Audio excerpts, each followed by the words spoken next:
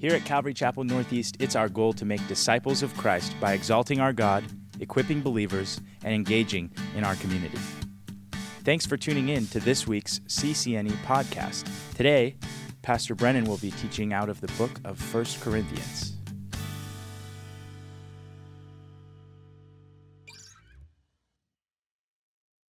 All right, 1 Corinthians chapter 3. We're going to go ahead and jump in here. We've made it thus far to verse 1 here. And as we jump into this chapter here this morning, it kind of struck me as I was considering some of these things, just the pattern that we see in our own lives and throughout history, especially in the people Israel. The people Israel, throughout their history as recorded in the Old Testament, were often prone to the worship of idols. Though God, in his pursuit of and love for them, sought to dwell among them and to demonstrate his power, there was this bend towards idolatry. It seemed that there was always this turning away from God. Whether it was the worship of Molech and the building of high places to Baal, as we see in Jeremiah, or even Solomon himself, though he had overseen the building of the temple of God in Jerusalem, where the Spirit of God would reside, he later built high places of pagan worship for his many wives and even worshiped with them. Israel, we know, is not alone. Since the beginning and in the fall of man, our hearts have been enticed by the prospects of becoming like God. The false promises of this world all too easily draw our attention and our affection away from the one true God who is worthy of our worship. Though a temple be established with a firm foundation where the Spirit of God rests and dwells, many a heart sought to build other places of worship, other altars, other thrones, where they placed the objects of their affection and desire. Man's heart hasn't changed all that much. And often these places are even built unto ourselves.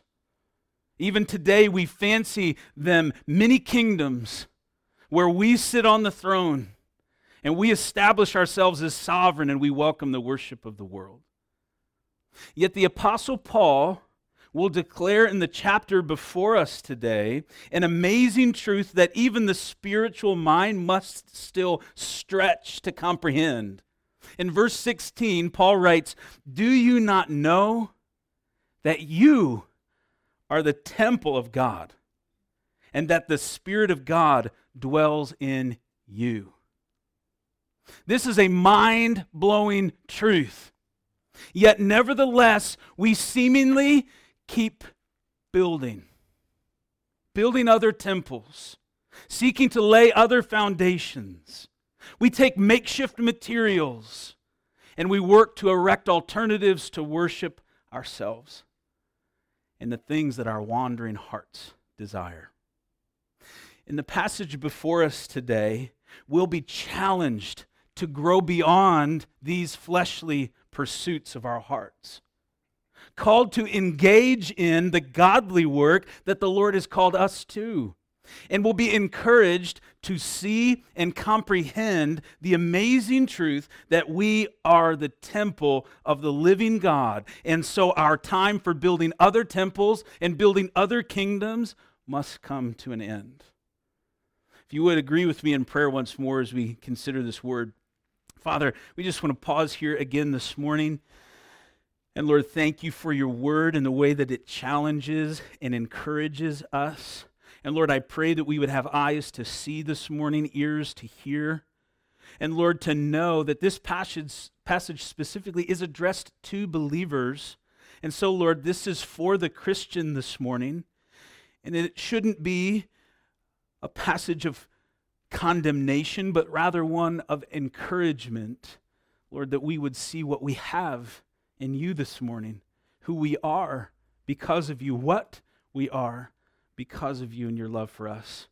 So open our eyes to those things today, we pray in Jesus' name. Amen. Now, Paul has already established, we gathered this through the end of chapter 2, that there are two types of people in the world, only two. There are the saved and the unsaved, the natural and the spiritual. And the natural man does not understand the things of God. The message of the cross is foolishness. The gospel message really is an affront to the wisdom of man. It doesn't make sense. And this was as true in Corinth as it is today. So the Corinthians then, who were looking for status, they were looking for reputation, knowledge, and power, they were challenged by the truth of the gospel. And even once believing, they struggled to let go of their worldly ways and desires. Thus, even within the church, they fractured along lines of preference. They were finding their identity not in Christ, but they were finding their identity in even the messengers of the gospel, choosing between those who they deemed to have the style or the approach or the success that they could hitch their wagons to and possibly glory in shared success. So just as Paul then shows us that there are two types of people, the natural and the spiritual, now as we get into chapter 3, he shows us that there are two types of believers, the mature and the immature. Chapter 3, verse 1 and 2, we read, "And I, brethren, could not speak to you as to spiritual people, but as to carnal, as to babes in Christ. I fed you with milk, and not with solid food, for until now you were not able to receive it." Let's pause for a moment here. Now, someone who is carnal, at least in terms of the definition that Paul gives here, is someone who is born again. Some people have debated this here, whether Paul is speaking about believers, but we know that Paul calls these people brethren. He identifies them with the family of God. But he calls them carnal. He says that their life is dominated by the lusts of their flesh. The word carnal is the Greek word sarkikos, which means fleshly, or under the control of animal appetites. It's a person who says, it's all about me, it's all about what I want. And this, if we're honest, is essentially a baby, isn't it? Now, listen, there's nothing wrong with a baby, right? When they're a baby. Easily moved by their own discomfort, driven by their desire for food, their need for sleep, unable to care for themselves. But we get it, right? They're a baby. You don't look at a baby who's hungry or who needs changed and say, do it yourself. Right? That's just silly. That's foolishness. That's abuse. No, we take care of them.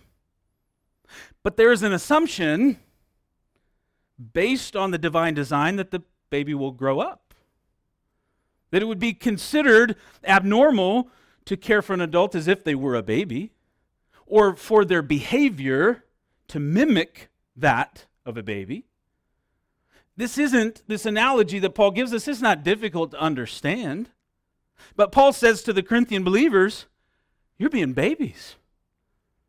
Even now, he says, the end of verse 2, you are still not able. Verse 3, for you are still carnal. Paul says, you guys are not maturing in your faith. You are still fleshly and motivated by fleshly desire.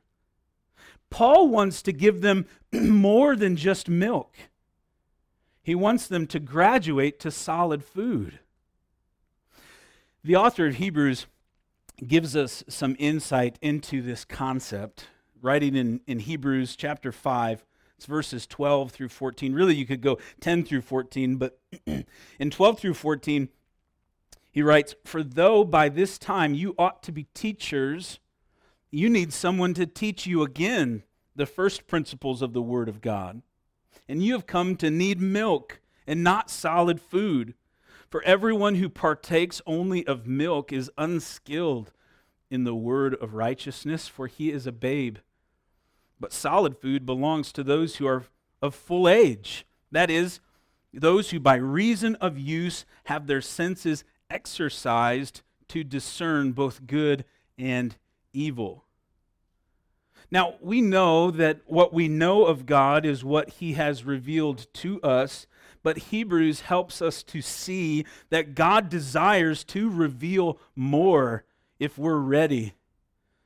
Those of you who maybe you have children, you've raised children, or you have nieces and nephews or whatever the case may be, and you're familiar with baby food, it's an interesting thing, isn't it? There's something called Gerber graduates, right? Moms and dads, there's even a little number on each of the jars that tells you, like, hey, they're maybe ready for this now. And then you can jump up to a 3. It was an exciting thing for a parent when the little things, right, that you think, I'd never in a million years be excited for something like this. But here, one day we're at the store and we're like, we get to buy number 4, right? Oh, man, our kids are going to love this. They get peach cobbler tonight, right? They're moving up in the world. They're graduating to different things. It's not that different with the Word of God. There are things in the Word that we can see, and that as you walk with Him and you mature in Him, you find yourself going, man, check this out. Look what we get to have tonight, right? No, we don't. But some people, they want to just stay there on the basics. That's all they can handle. And it's not to be that way.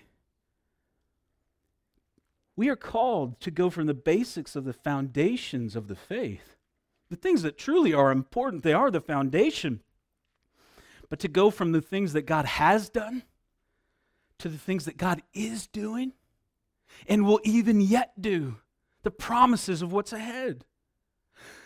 But we must mature. We must grow. Now, what are some of the things that contribute then to immaturity and carnality?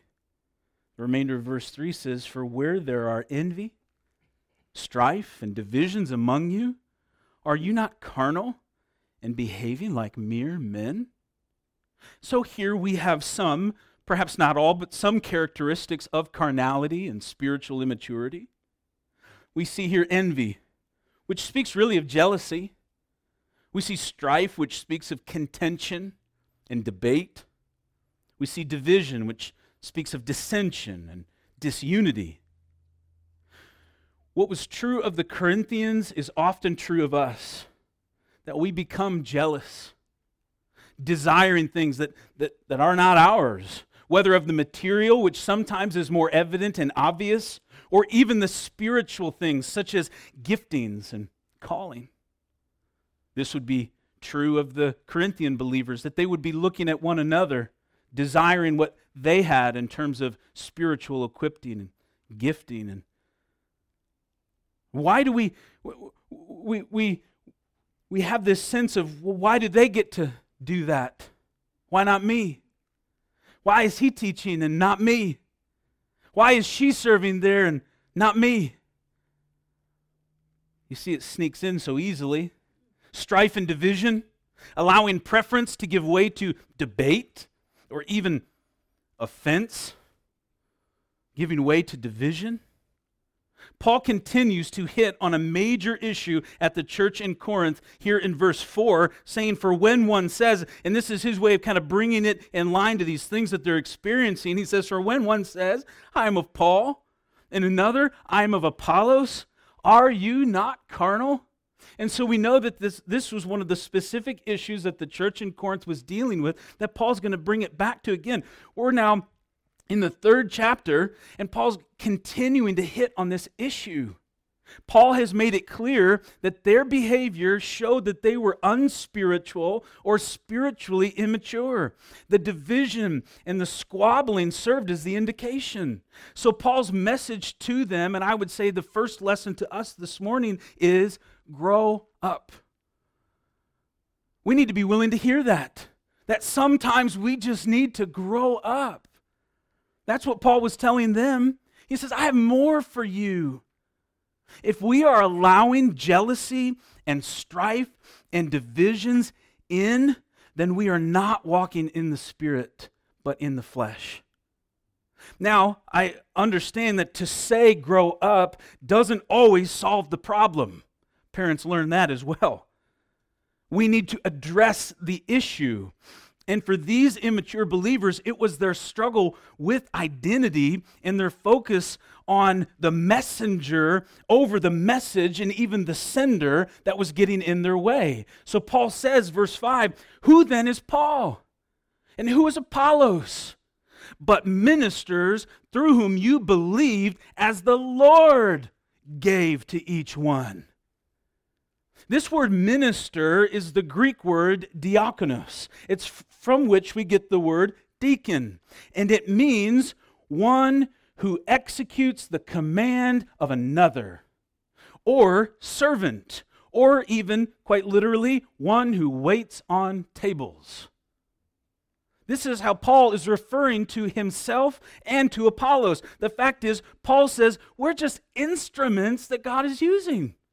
We're just the tool. In effect, he says, who are we? We're just servants. And you are called to grow and to mature, but you're so caught up in Paul or Apollos, and as such then failing to realize then that you are connected to the wrong source, and you're never going to grow. Do you understand that?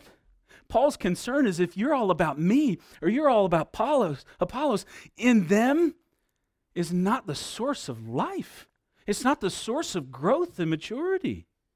Jesus says in John 15:4, "Abide in me, and I in you. As the branch cannot bear fruit of itself except it abide in the vine.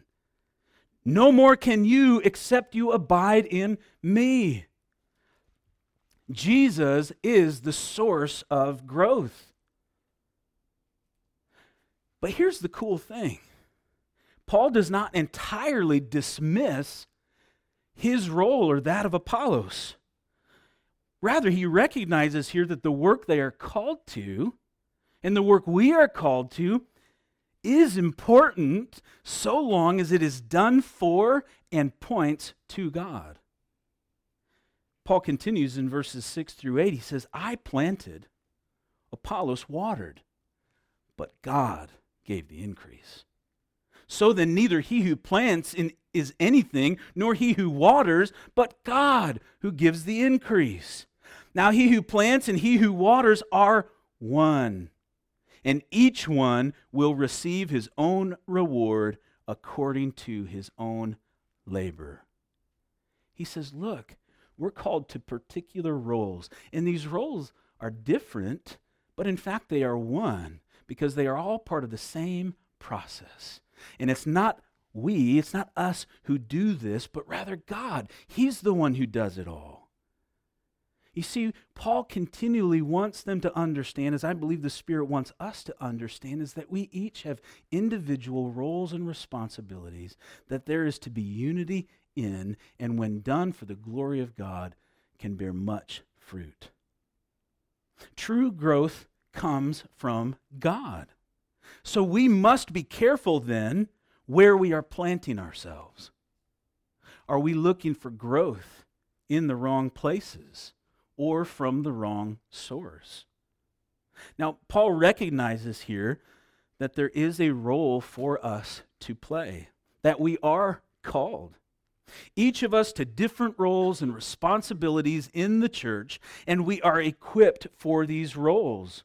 But like the envy that already characterized these immature believers, we shouldn't be jealous of someone else's role or work, but rather to fulfill ours faithfully. Verse 9 says, "For we are God's fellow workers. You are God's field. You are God's building." Let's consider this for a moment. This word fellow, it means not a nice guy, right? Hey, fellows. No, fellow means a person in the same position, involved in the same activity, or otherwise associated with one another. Paul says here that you are called to be involved in the same activity as God. Do you understand that this morning? Is that not something that causes you to go, wow? Thank you, Bob. These are the truths we see in Scripture that are so easy. You can read verse 9 and you can say, for we are God's fellow workers. Oh, cool. You get to be a part of what God is doing in this world. Do we understand this? This is our second key lesson this morning, and it is this. The Creator God of the universe, who is always at work around us, invites you to join Him in that work. All this consideration in life of value, of purpose, so often clouded because we're looking at what everyone else is doing, and meanwhile God is saying, I have something special for you. Come and join me. Every one of us has a special invitation to join the sovereign Creator God of the universe in His eternal work. Paul continues, verses 10 and 11, according to the grace of God, which was given to me. Paul understands this is unmerited favor. This is a gift that I don't deserve. Nevertheless, it's given. That's what grace is. And so he says, according to the grace of God, which was given to me as a wise master builder, I have laid the foundation and another builds on it. Paul is recognizing here, he knows what his role, his responsibility is. He continues, but let each one take heed how he builds on it. For no other foundation can anyone lay than that which is laid, which is Jesus Christ. Paul recognizes, as we should, that it is by grace that we are called and equipped. Paul, knowing his role well and knowing who he is, said that he did his part in laying a foundation, but he recognizes that others will build upon it. Suggesting then for us that this whole life in Christ thing is somewhat of a community project, right? It's a community building project. We are all invited to be a part of this process. Jesus Christ is the foundation. The church was built upon Him, and He calls us into unity around Him and to continue the work of building the church for His glory. But it's His. Remember in Matthew, in chapter 16, verse 18, Jesus is speaking with Peter, and he says, and on this rock I will build my church. Moreover, he says, the gates of hell will not prevail against it. So whenever you find yourself maybe a little concerned about the stability or the longevity of the church as you hear different studies about things, rest assured, His church will prevail. But here, a lot of people get this confused that somehow this is about Peter, that he was saying, upon Peter I will build my church, and I don't believe that that was the case, but rather on the confession of Peter, when Peter said, Jesus, you are the Christ. And Jesus said, indeed, and upon that rock I will build my church. It's upon Jesus. Now, it's in this context then that we are to be built up and to be building. Paul is using this analogy here. First, he goes sort of the agricultural route as he's talking about a field, and then he goes the building route. Corinth being a city, maybe he's thinking this will help you guys a little bit to understand what I'm talking about. And so he says it's about a community of believers. He says this is where we are to find our peace, our belonging, our identity in the cross of Christ along with the body of Christ. Each one of us assuming our identity and our roles according to our giftings and equipping. And we know that people long for this identity. They long for this sense of purpose and value. So much so, unfortunately, that we far too often work to construct it ourselves in ways that we shouldn't.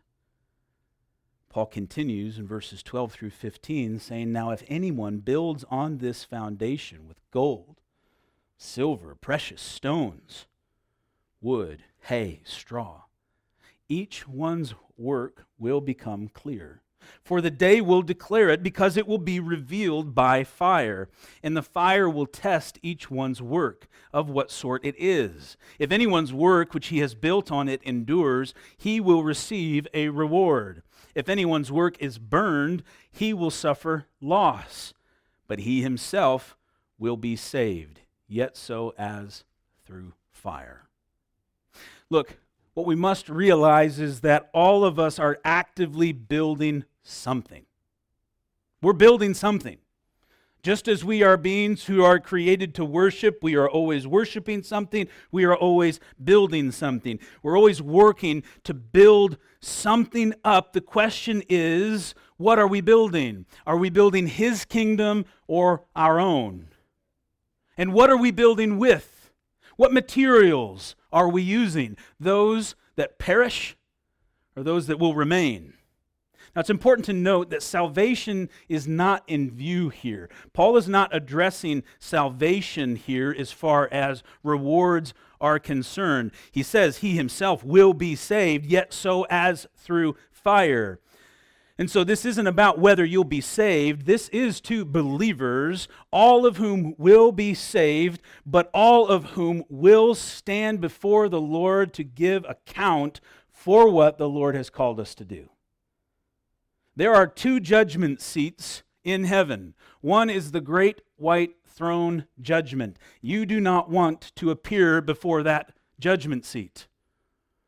That is where unbelievers will appear before they are judged and cast into hell for all of eternity.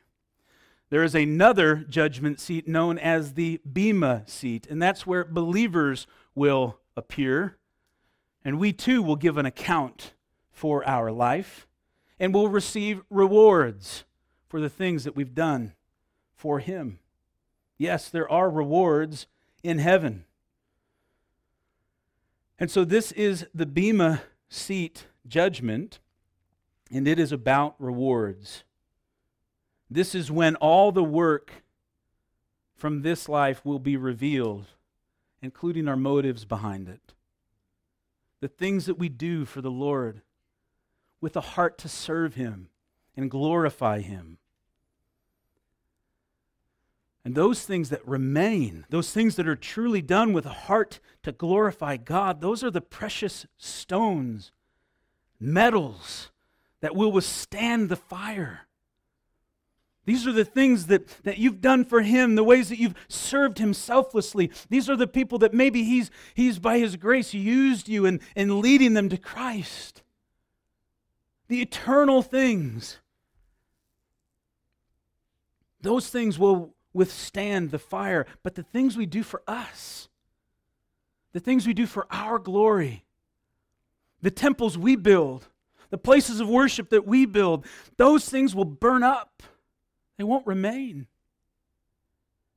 It's an incredibly convicting thing. I've been reading this passage all week long and thinking so as every time I read it and praying as I read and thinking, Lord, what are the things? What am I seeking to build with wood and hay and straw? What are the things in this life that I give attention to, that I consider important, that in that day are just going to be gone? Lord, I want to do less of that building. In Corinth, there were a lot of folks serving because they wanted to be seen. They wanted honor. They wanted status. And guys, often this is where the lines start to get really muddy. I feel like we need to talk about this today because Scripture is clear that we're called to work. Work is not a curse. Work was there from the beginning. Working for the Lord. Works are biblical things. We're called to serve, but such works are to stem from faith. Such works are to be an outpouring of our identity when we know who we are and who He is, who we belong to, not the other way around. And so it's important to note here that as we think about working, it's for the Lord because of what He's done for us, not working to get. Pastor Chuck Smith writes in, can you guess what book?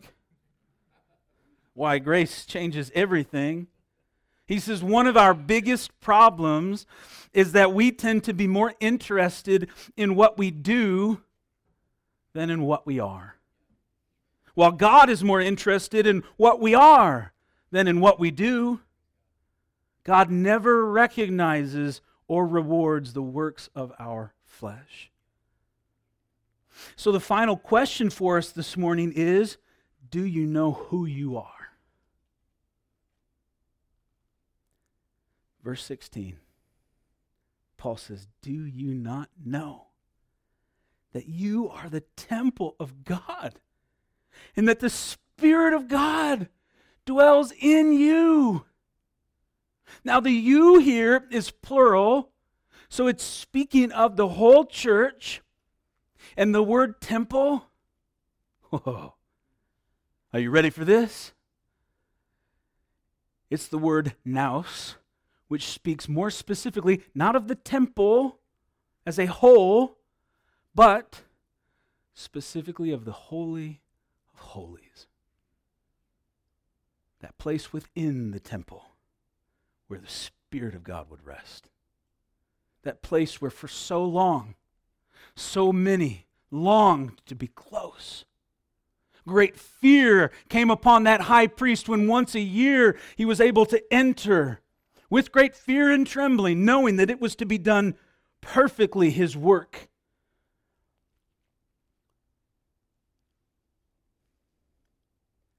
Quite frankly, such a sad sight to see still today as the Jewish people gather at the Wailing Wall. That place where they believe is the closest that they can possibly get to the presence of the Spirit of God. Paul says, He's in you. Do we know what this means? Do you know what this means? I said this to my Bible students the other day. I said, look, what I'm telling you right now, because I was telling them something similar to this. I said, and you can tell all the other teachers that you're going to see today, because I have the first class of the day. I said, you can tell them all that I told you the most important thing that you're ever going to know, and it's far more important than anything else you're going to hear today. Right? I said, tune in on this. The Spirit of the living God indwells His children. From the very beginning, God has desired, I want us to understand this, because some of you maybe still have a misconception of who God is.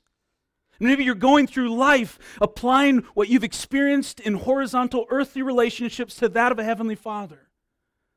Or maybe you're in a place of despair or discouragement, and you need to know that from the very beginning, God has desired to live among and commune with His people. Do we understand this? That from the very beginning in the Garden of Eden, God walked and talked with Adam and Eve in the cool of the day. There was an intimacy that was known with God. And that intimacy was disrupted because of sin, but God did not in anger and judgment cast them away and say, I'm going to remain distant from you forever. And in that very moment, He clothed His children, and He began to bring about a plan of salvation that was all about reconciliation and a restoration of a right relationship with a God who loves us.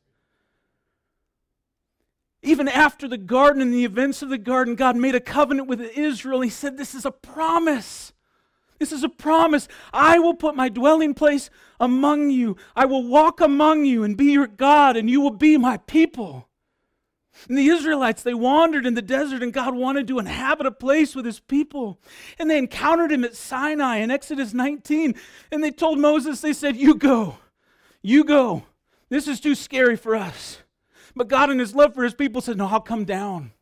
I want to be with you. And so He came and He dwelt among His people. His people were living in tents, and God said, no, I want to dwell with you. I want to be with you. And so He established the tabernacle, the tent of meeting in the wilderness, and the Spirit of God descended upon it, and it was there. And He told them, this is when you're going to stay, and this is when you're going to go. And so that time in the wilderness, they were led by the Spirit of God. And then He was amongst them. He was a guiding force. And after they entered the promised land and they lived in homes, they built a temple and God filled the temple.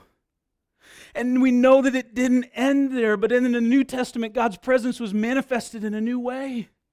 In the person of Jesus Christ, who is the living, incarnate, eternal Word of God, the Logos. He took on human flesh. He condescended his throne and made his home among us. And in Jesus Christ, God lived among his people. His name is Emmanuel, God with us.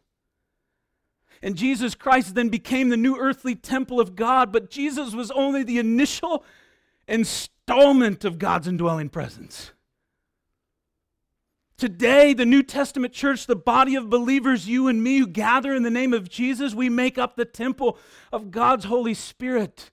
But there came a time when Jesus said, I must go, as he ascended into heaven. And even then he told his people, I go to what? Prepare a place for you. There are many rooms in my Father's house, he said. If it were not so, I would have told you. He says, I'm going, but I'm going to come back again. And in the meantime, I'm going to send a helper to you. And we make up that temple now because of that helper which has come. And he says, anyone who loves me will obey my teaching. My Father will love them, and we will come to them and make our home with them. John 14:23. Friends, do you understand that we are meant to house the fullness of God? The Holy of Holies? For many months we've considered at various times the amazing prayer that Jesus prays, that we would be one as he and the Father are one. And it's with truths like these that we can begin to understand a little bit of how that happens. Yet how often do we diminish this truth through self-deprecation or in our pursuits of the things of this world? So often trying to build other temples, lay other foundations, while all along he says, it's you. It's you. I will come and dwell in you and with you. Jesus placed the emphasis not upon what we do, but upon what we are. Pastor Chuck writes, what comes forth from our lives is the result of our relationship with him. You want treasures in heaven? Recognize that he's in you and yield to that Spirit. I'd ask you today, how is that relationship? Do you know what and who you are? Verse 17, if anyone defiles the temple of God, God will destroy him. For the temple of God is holy, which temple you are. We're only going to get to verse 17 here this morning, and I would leave you with our third key lesson. Christian, you are the temple of God. Paul says which temple you are. This is the present indicative tense, which means this is a present declarative factual statement. Not future, now. The question should be asked, how do we defile the temple? So you say, well, how do we defile the temple? Three things. One, you disregard and quench the work of the Spirit. You move toward the wisdom of man, the things of this world. We must know that the temple, it was separate, it was holy, it was different, set apart, as we are to be from this world, as those who have the Holy Spirit. Secondly, we defile it through disunity. Stephen writes this: we need to recognize that we are a part of a bigger cause. If we are only driven by self-fulfillment and self-authentication, then we can never be a helpful co-builder. We would only be concerned about our own bricks, our own building blocks, and we would not be concerned about the rest of the building. When it comes to buildings, temples, walls, the bricks are usually layered on top of one another. We cannot all of a sudden say, I don't want to be next to this brick. I don't like this brick. Because the reality is the bricks are cemented together. Everyone is cemented to the wall. He says we cannot be isolated Christians. If we live in isolation, we are living a life that is not natural. We are violating our nature. But we also need to see that beyond violating our nature, without community, we will have no accountability or intimacy systems in our lives. Without accountability, we will not have intimacy, and we will be without community. Finally, we defile it when we bring the world in. John Corson writes of the account of both Moses and Joshua, who, when they realized they were in the presence of God, they were told to take off their shoes as they were on holy ground. John says in his house, when the kids come home, all that mud on their shoes from their time outside prompts them to remove their shoes before entering the house. And like fashion, we from our time in the world can get a little dirty, so we take it off. We leave the mud of the world, pride, bad attitudes, envy, jealousy, bitterness, unforgiveness, division. We leave it at the door. I'm going to invite the worship team to close us out in song, and I would say to us this morning, friends, let's stop building other temples. Let's mature beyond the milk of the Word, laying aside fleshly desires. Let's graduate to more of what God has for us. Let's recognize that God cares first for who we are. And that's that we're His temple, His dwelling place. And from there, that we have divine design, a special calling to join Him in His work, each of us doing our part for the glory of God and the good of the body of Christ. Amen? Let's pray. Father, we give you thanks, Lord, once again this morning for our time together.